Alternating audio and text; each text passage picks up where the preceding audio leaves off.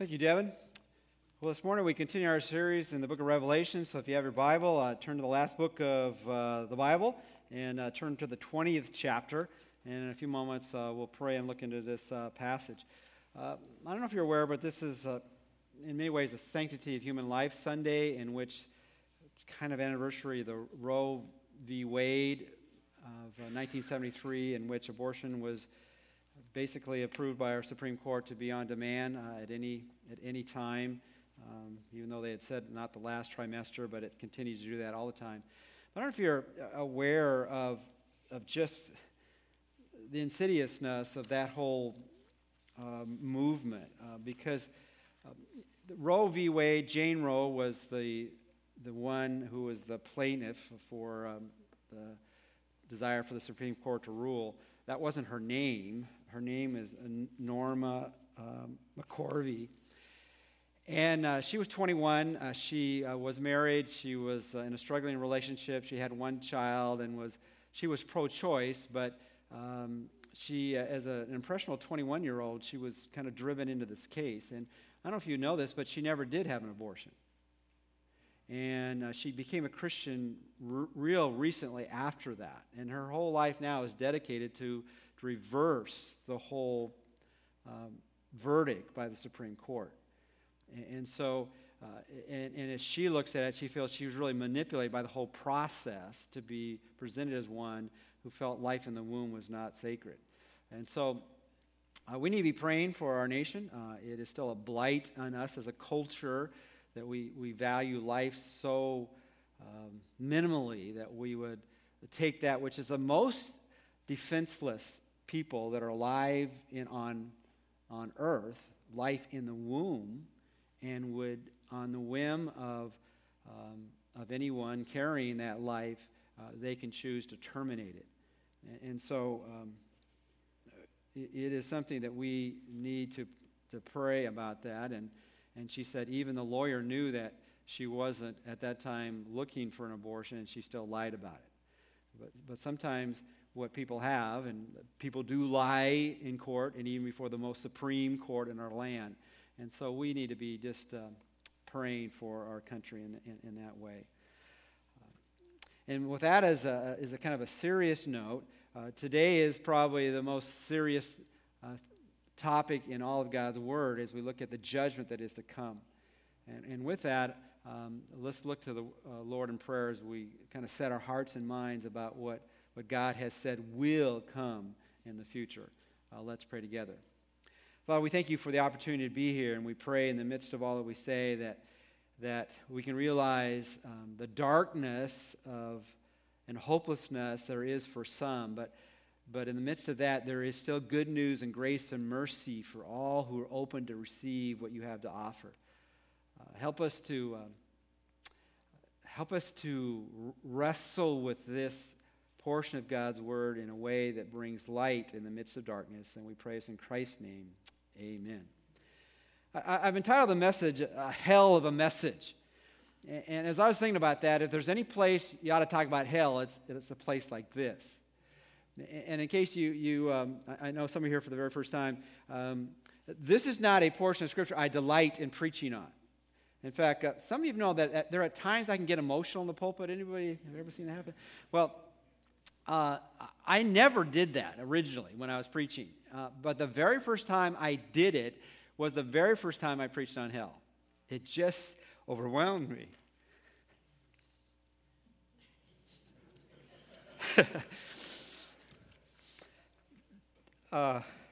But, it's interesting when you think about the use of the word hell. The use of the word hell is used, in our culture. And I want to give you an insight, how you can use it appropriately.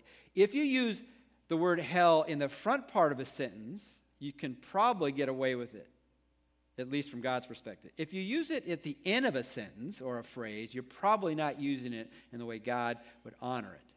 For instance, if you say, hell is a place no one wants to go to, that's use it in an appropriate setting, right? It's at the front part of the sentence. But if you hit yourself with a hammer on your thumb or whatever, you say, oh, hell, that's probably not the appropriate, and it's at the end of a sentence. Or if you've experienced, whether you actually said it verbally or that it was in your mind, and probably the most hurtful thing that you could ever say to someone and really mean it would be to tell a person, go to hell. And I'm not going to ask for a raise of hands, but I would dare say many of you have actually said it out loud in a fit of anger. And if you've never said it in a fit of anger, you might have said it underneath your breath because you're so angry at that moment. You were so upset with that person. You just go to hell. The first time I said it out loud, and actually I think it was the last time, because becoming a Christian at a very young age, and I realized what hell was even early in life. I remember, this is going to sound silly, I remember I was in elementary school. I was in the 5th grade. And I don't know if you know, I'm somewhat of a competitive person. When I play games, I want to win. And I remember playing, I was on the playground, I think we were playing kickball, and it was, I don't know, it might have been a tournament for the league championship in 5th grade or whatever it might be. And we were playing, and I desperately wanted to win, and there was some people on the other team desperately wanted to win, and there's this one individual who was cheating the whole game. And he was cheating in such a way that he wasn't being caught, except he knew it and I knew it. And then he knew I knew it, and so then he just started mouthing off, just kind of, like making fun of that I knew that he was cheating and they were winning, and I got so angry. I just told him, go to hell.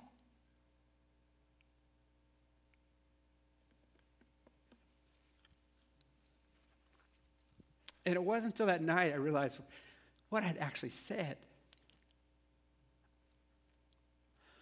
Because our hearts ought to break when we think about a person going to that place, in which is described as a place of fiery torment, of complete darkness, of pain to the point where people are weeping and gnashing of teeth, the place where even the worm does not die. And see, with this kind of setting, we see where we are now in the flow of history. If you're wondering what's really happening since Christ came the first time, really the book of Revelation kind of gives us a glimpse and kind of a timeline. Jesus came the first time, and this is basically what all the Gospels are about, is that in the Gospels you see Jesus is coming as a compassionate, merciful, gracious Savior, Redeemer, trying to draw people to himself and have a change on the inside so that could last forever in the heavens that God has prepared for those who know and love him. And he humbly is willing to die on our behalf. He humbled himself to the point of becoming a man, and then was willing to be humbled to the point of dying in our place. And then it's been 2,000 years, a little bit over 2,000 years since he came the first time. And Revelation reveals to us, okay, the one who is to come again, who is he? And the completed picture is he's not simply meek and mild. He's the one coming in majesty and power and righteousness and holiness. And he has those eyes that are like burning fire that penetrate. That picture is given at the beginning of the book and at the end of the book. He's coming at that point not to save but to judge. And then in chapters 2 and 3, it speaks about the program of God now, and it's the churches. And there's 7 churches picked out in basically the Turkish Asia Minor area. And these 7 churches are just representative churches that'll be then and until now and until he comes again. And there are, just like now, there are good churches and there are not so good churches. There are churches that are doing well and not so well. And the churches that are doing well, he's going to reward for their faithfulness in getting the message out, and he's not going to reward the churches and the people that are not getting the message out and living lives that honor him. And then in chapter 4, we see what is to come, and then God says, okay, the clock has hit the 12 mark. And God's final program will be unleashed on the earth.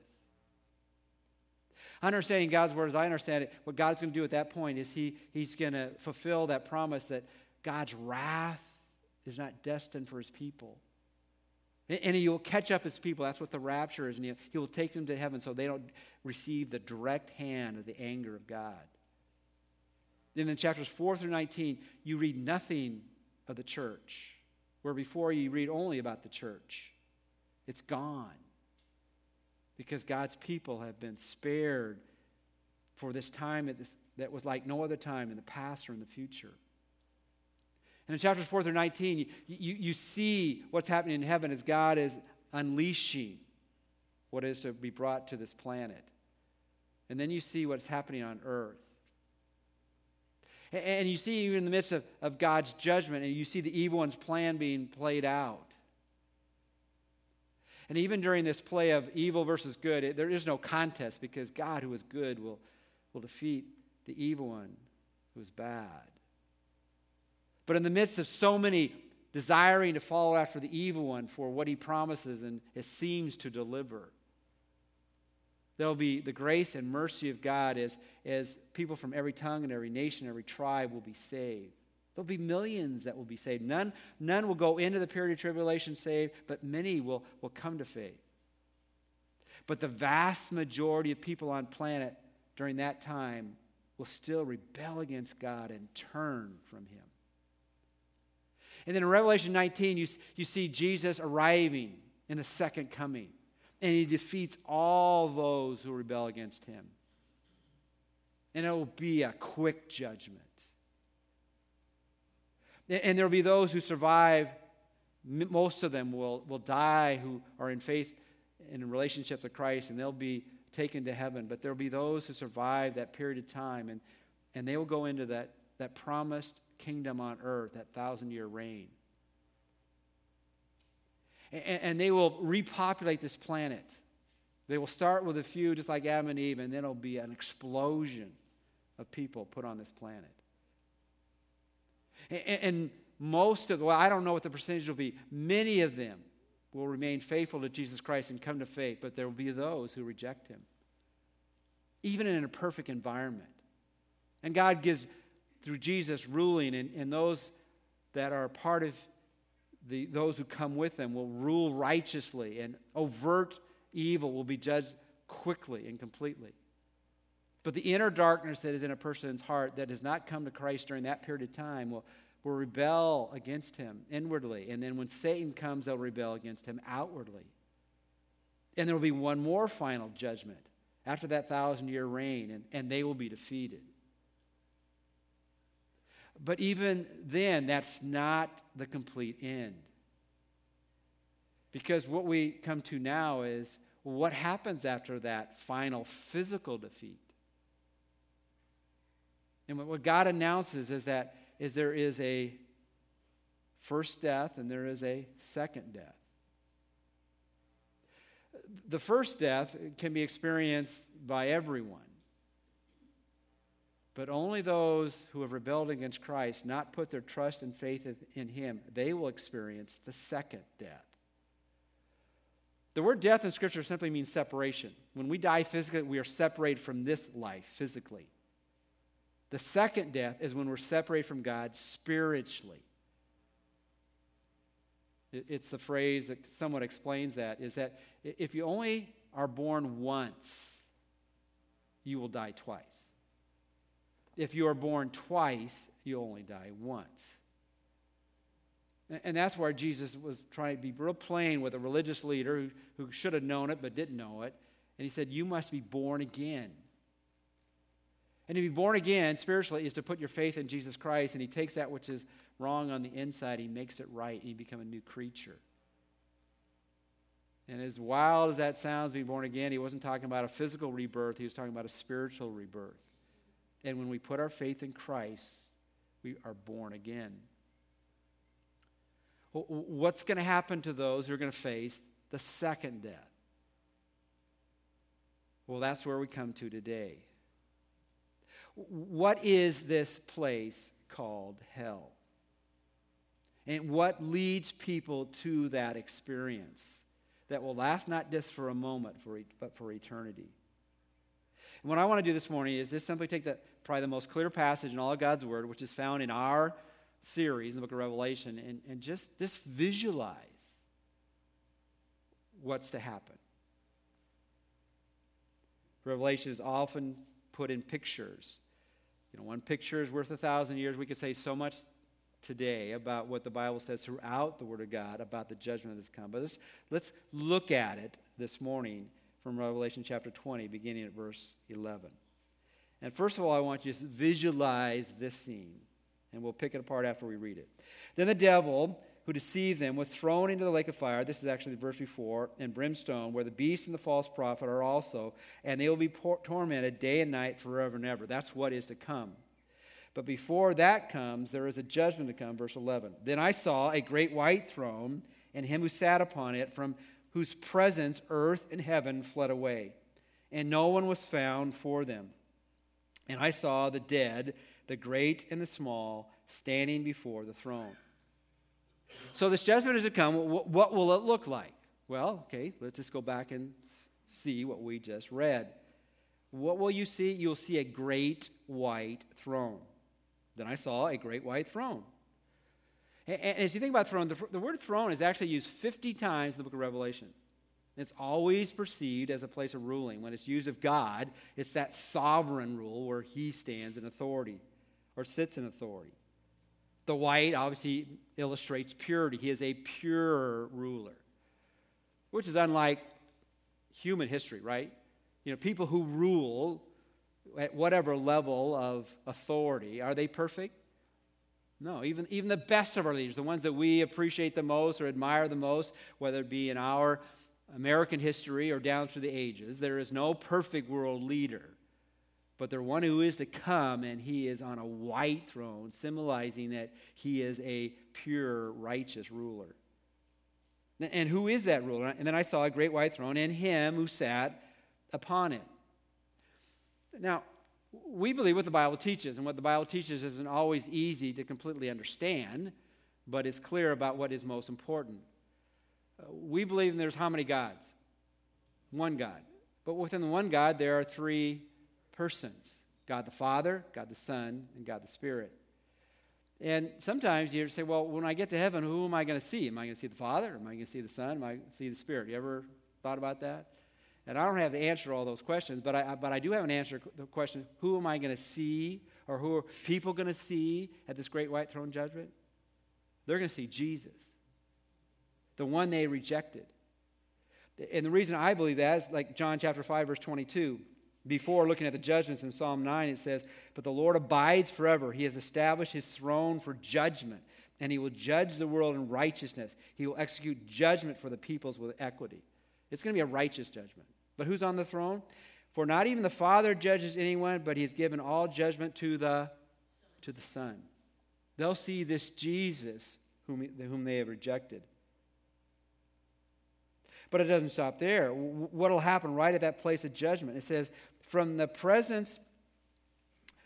whose presence, the one who sat on the throne, from whose presence earth and heaven fled away, and no place was found for them. As we look into the future, all that we see is going to be changed. It's going to be dramatically recreated. Some authors, as they look at it, they say it's the uncreation of creation and then recreating back creation. Now, how God's going to do that, I don't know. But see, what we see in our world today, it's filled with decay. It's been marred by sin. The things that insurance companies say, these are acts of God, the hurricanes, the tornadoes, the blizzards that people are experiencing in the east, all those things that don't seem to fit within, if God made this, why isn't it a little better than it is? It's going to be changed. And even that earth that was here during the 1,000-year reign, it still has a little bit of taint of sin. But when this final judgment comes, God's going to throw away the heaven and the earth, and there's no place for it to be found because God's going to rechange everything. And who are going to be there? He says, I saw the dead, the great, and the small standing before the throne. And right before that, looking at 2 Peter 3:10, does the Bible say this is going to happen? Yes, it does. But the day of the Lord will become like a thief in which the heavens will pass away with a roar and the elements will be destroyed with intense heat, and the earth and its works will be burned up. So the Bible, there is going to be a global warming, but it's not going to be by some accident because of what the sun has done. The sun will cause everything on this universe and on this planet to be reconfigured. Now, have you ever stepped back and, when you hear people preach or teach, or even when you just read the Bible on your own, you go, wow, this is a lot to, to really believe. I mean, this is kind of out there. Well, can I just give you, I referred to this a number of months ago, but, he just restated this in a number of different ways recently. But the smartest man in the world today is considered to be Stephen Hawking. Okay, Stephen Hawking is that brilliant physicist who became famous because he kind of discovered or rediscovered or understood black holes, and I think it was Oxford where he had the most prestigious place to be a professor of physics. And you know what he's saying now? He's saying a lot like the Bible says, but just in much more cartoonish ways. He says of the earth right now, he says, I'm totally convinced this planet will self-destruct. And the only hope for humankind is that we colonize the planets around us. That we got to get to Mars or some other place, some other rock that's going everywhere. And we got to be able to figure out how to live there.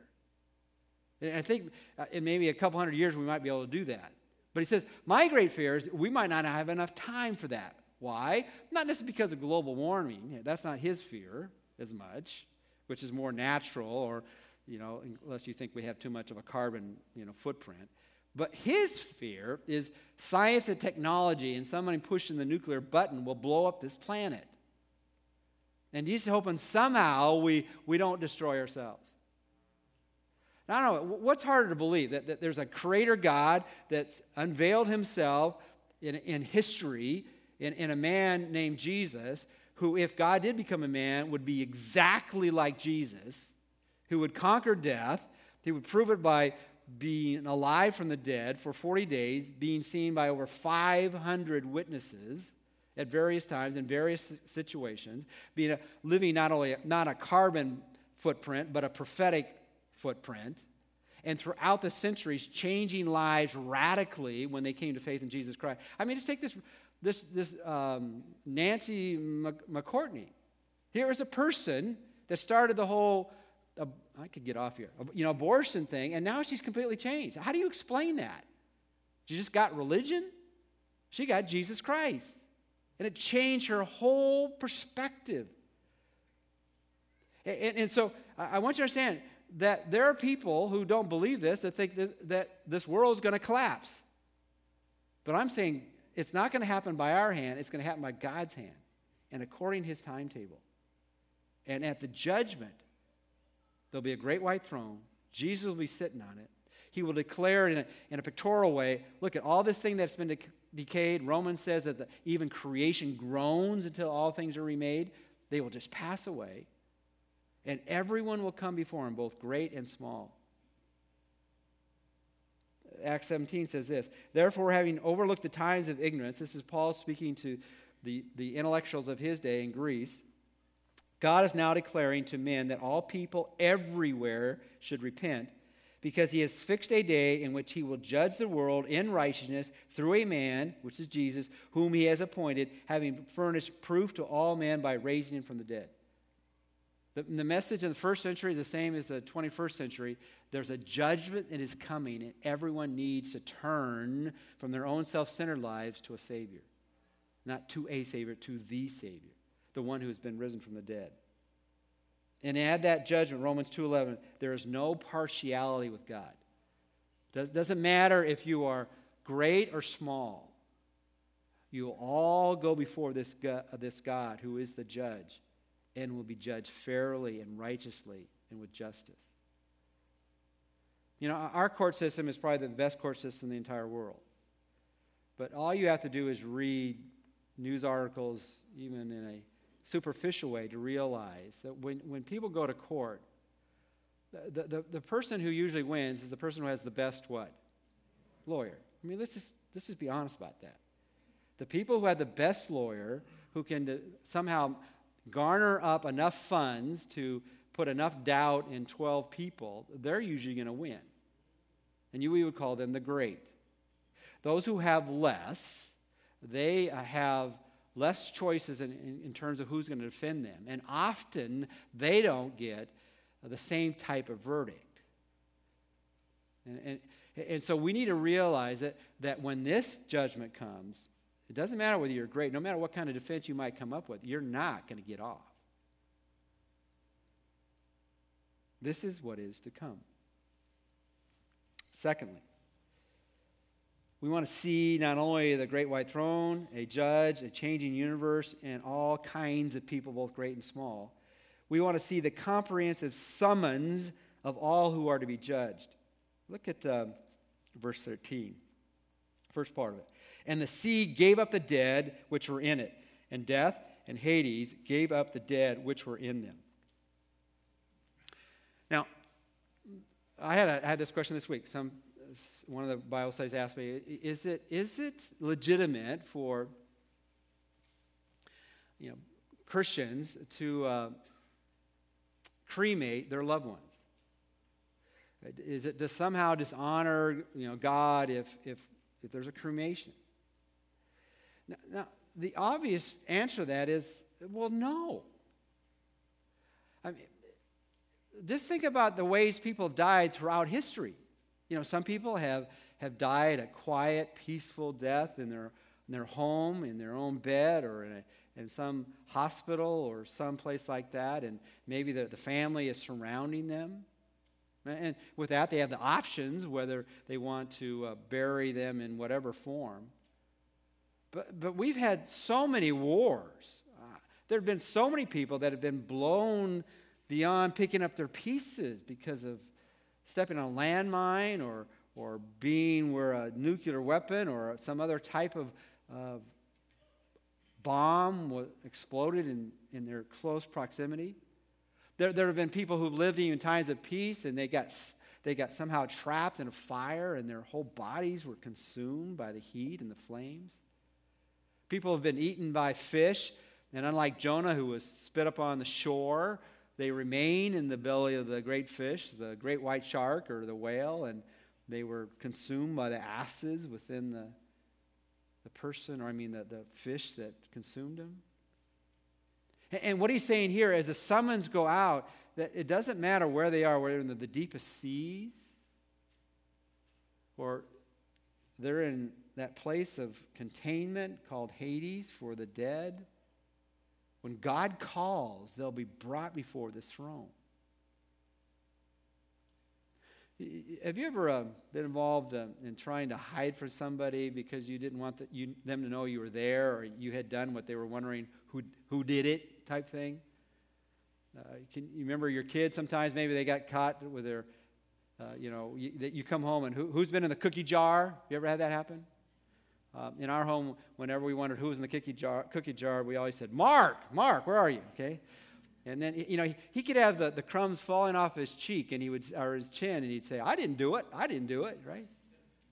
And if somehow they could see us or hear us coming home, they would all hide. They'd scurry, because if somehow if they couldn't be seen, maybe we wouldn't know they were there. And it doesn't matter if we called out their names; they wouldn't come. When God summons comprehensively, all those who are going to face judgment will immediately be brought before him. In Luke 16, there's the passage which speaks about this torment that's even already going on.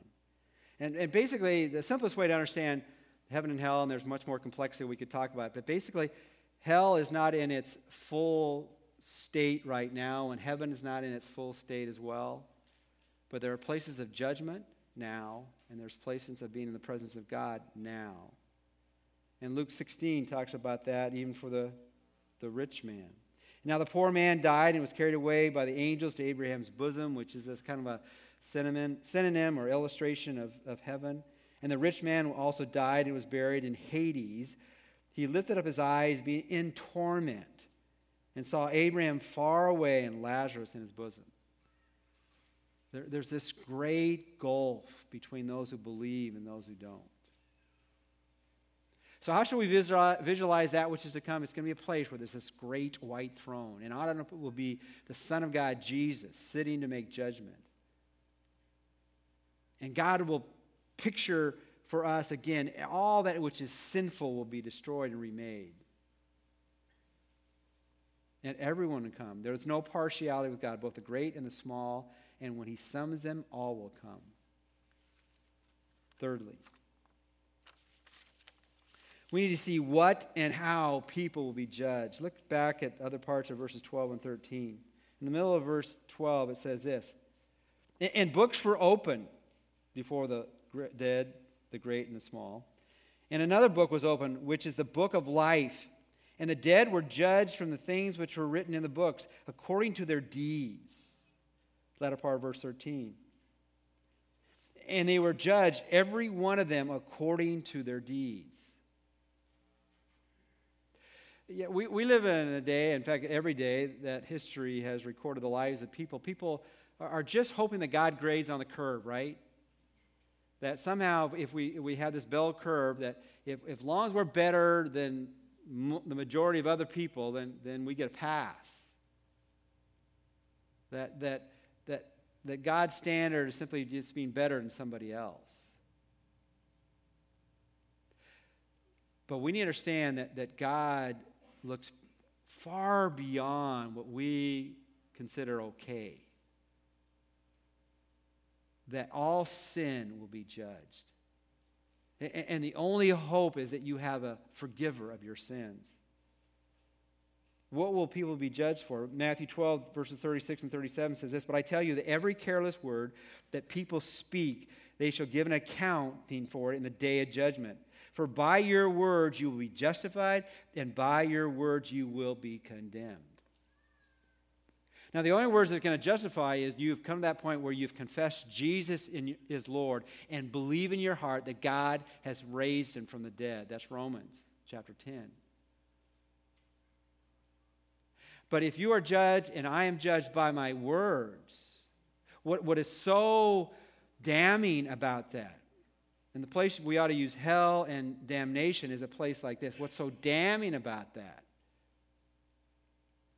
is that our words will convict us.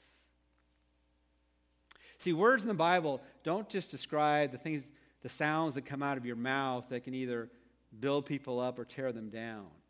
It reflects your heart.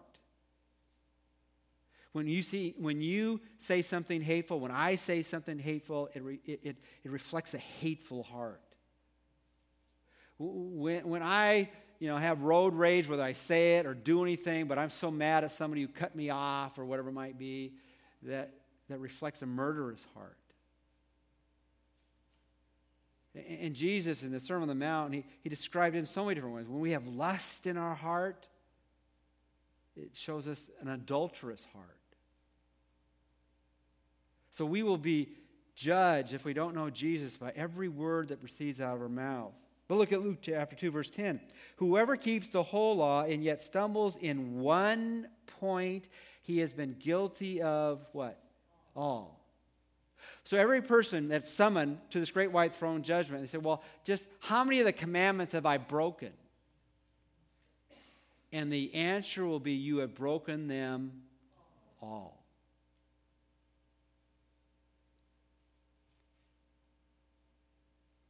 And then just the only source of hope, which is being the book of life, which is the source of hope for anyone. How can anyone face God? By proclaiming innocence when every word that's been given out of anger or hatred or the desire to destroy someone by the things that we say to them, and every action that has been disobedient. How can anyone have any hope to escape that kind of judgment? It's being in the book of life. Luke 10:20. Nevertheless, do not rejoice in this. He's speaking to his followers, that the spirits are subject to you, but rejoice that your names are recorded in heaven. We'll be judged by what we do and what we say, and we'll be judged by our rejection of Jesus Christ. Fourthly, see the verdict pronounced on those who are guilty. See the verdict pronounced on those who are guilty. Then death and Hades were thrown into the lake of fire. This is the second death, the lake of fire. And if anyone's name was not found written in the book of life, he was thrown into the lake of fire.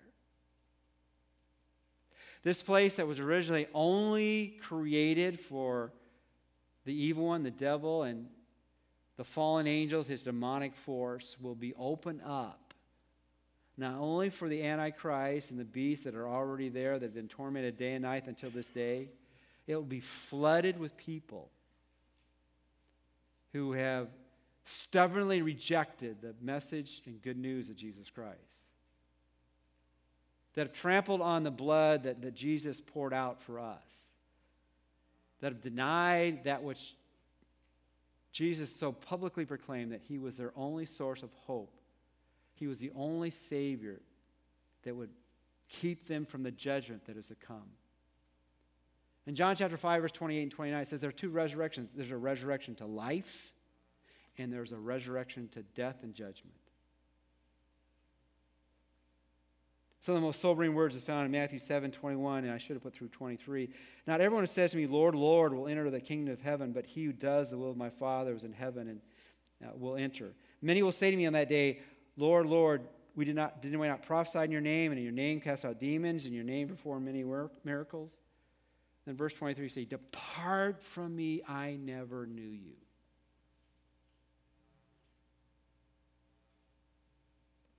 In Hebrews, the Bible says, it is an overwhelming experience to fall in the hands of an angry God. So what kind of hope do we have? There's only the hope that's provided in Jesus Christ. Did you ever, when you were going through school, ever have to read Sinners in the Hands of an Angry God by Jonathan Edwards? If not, let me just give you a couple of parts. It's considered the most famous sermon ever preached on American soil. And this is what he says. It would be dreadful to suffer the fierceness and wrath of Almighty God one moment, but you must suffer it to all eternity. There will be no end to the horrible misery. When you look forward, you shall see a long forever, a boundless duration before you, which will swallow up your thoughts and amaze your soul. And you will absolutely despair of ever being delivered. Any end, any rest at all. You will know certainly that you must wear out long ages, millions and millions of ages, in wrestling and conflicting with this almighty, merciless vengeance from a holy God.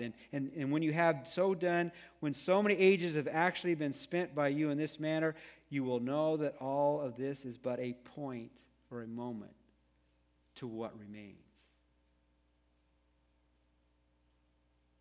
All that we can possibly say about it gives but a very feeble, faint representation of it.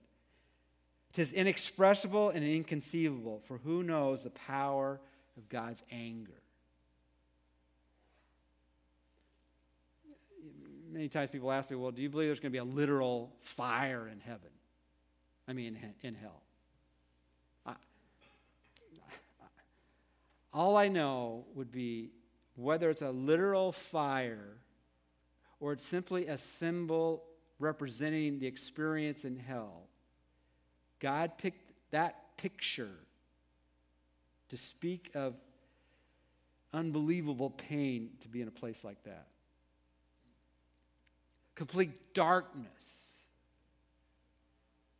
Whether anybody can recognize or see anybody in that place, I have no idea, but the sense of just being overwhelmed with a sense of doom.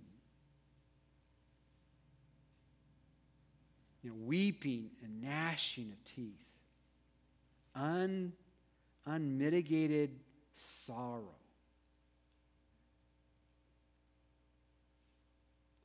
Hell is a place we don't want to send anybody with our words. Hell is a place we don't ever want ourselves to go or anyone we even know faintly to go. And there's only one hope. John 3:16 is the most familiar verse in all the Bible. For God so loved the world that he gave his only begotten Son, that whosoever believes in him should not perish, but have everlasting life. And the good news, after verse 16 comes verse 17. In verse 17, for God did not send his Son to judge the world. That's not the purpose, but to save the world, to rescue it. And then after verse 17 comes verse, you are such a sharp group, right? I have that in your outline this morning. He who believes in him, this is Jesus, is not judged. How can I escape the judgment? This judgment can be over for you, this great white judgment. He who believes in him is not judged, but he who does not believe have been judged already because he has not believed in the name of the only begotten Son of God. You know, the word judgment is, it's a word that's used in the New Testament for a variety of experiences. Every time you take a test, the teacher is making a what on you? A judgment. Do you know the material or do you not know the material, right? When you go on a test, you always kind of I wonder what kind of judgment the teacher is going to give me on this paper I sent in or this test I just took or this assignment that was given to me. Now, what God is saying here is you don't have to worry about the judgment I'm going to give you in the future. That can be settled now. You can get a passing grade now. And it is simple, it's not easy, but it's saying, I'm putting my complete trust and faith and life in Jesus' hands. And I want to follow him in a fully devoted way.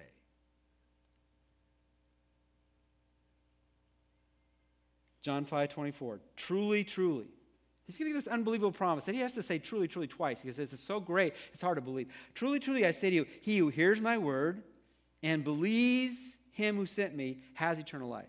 Which simply is saying this. You got to believe that Jesus is really who he claimed to be, God and Savior and Lord. And does not come into judgment, but has passed out of death into life. And here's the question. Have you passed out of death into life? Have you had your name written in the book of life? Have you had all the words and deeds that you have said and will say been covered by the blood of Jesus on the cross? Have you come to that point, not just mouthing a prayer, but have you come to that place in your life and say, God, save me, rescue me, forgive me. I put my trust in you. You are a gracious and merciful God who does not leave me to the unimaginable challenge of living good enough, which we can never be on our own to know you, but you have provided a way if I'll simply walk in it and put my trust in you and not myself. This is the message of this book.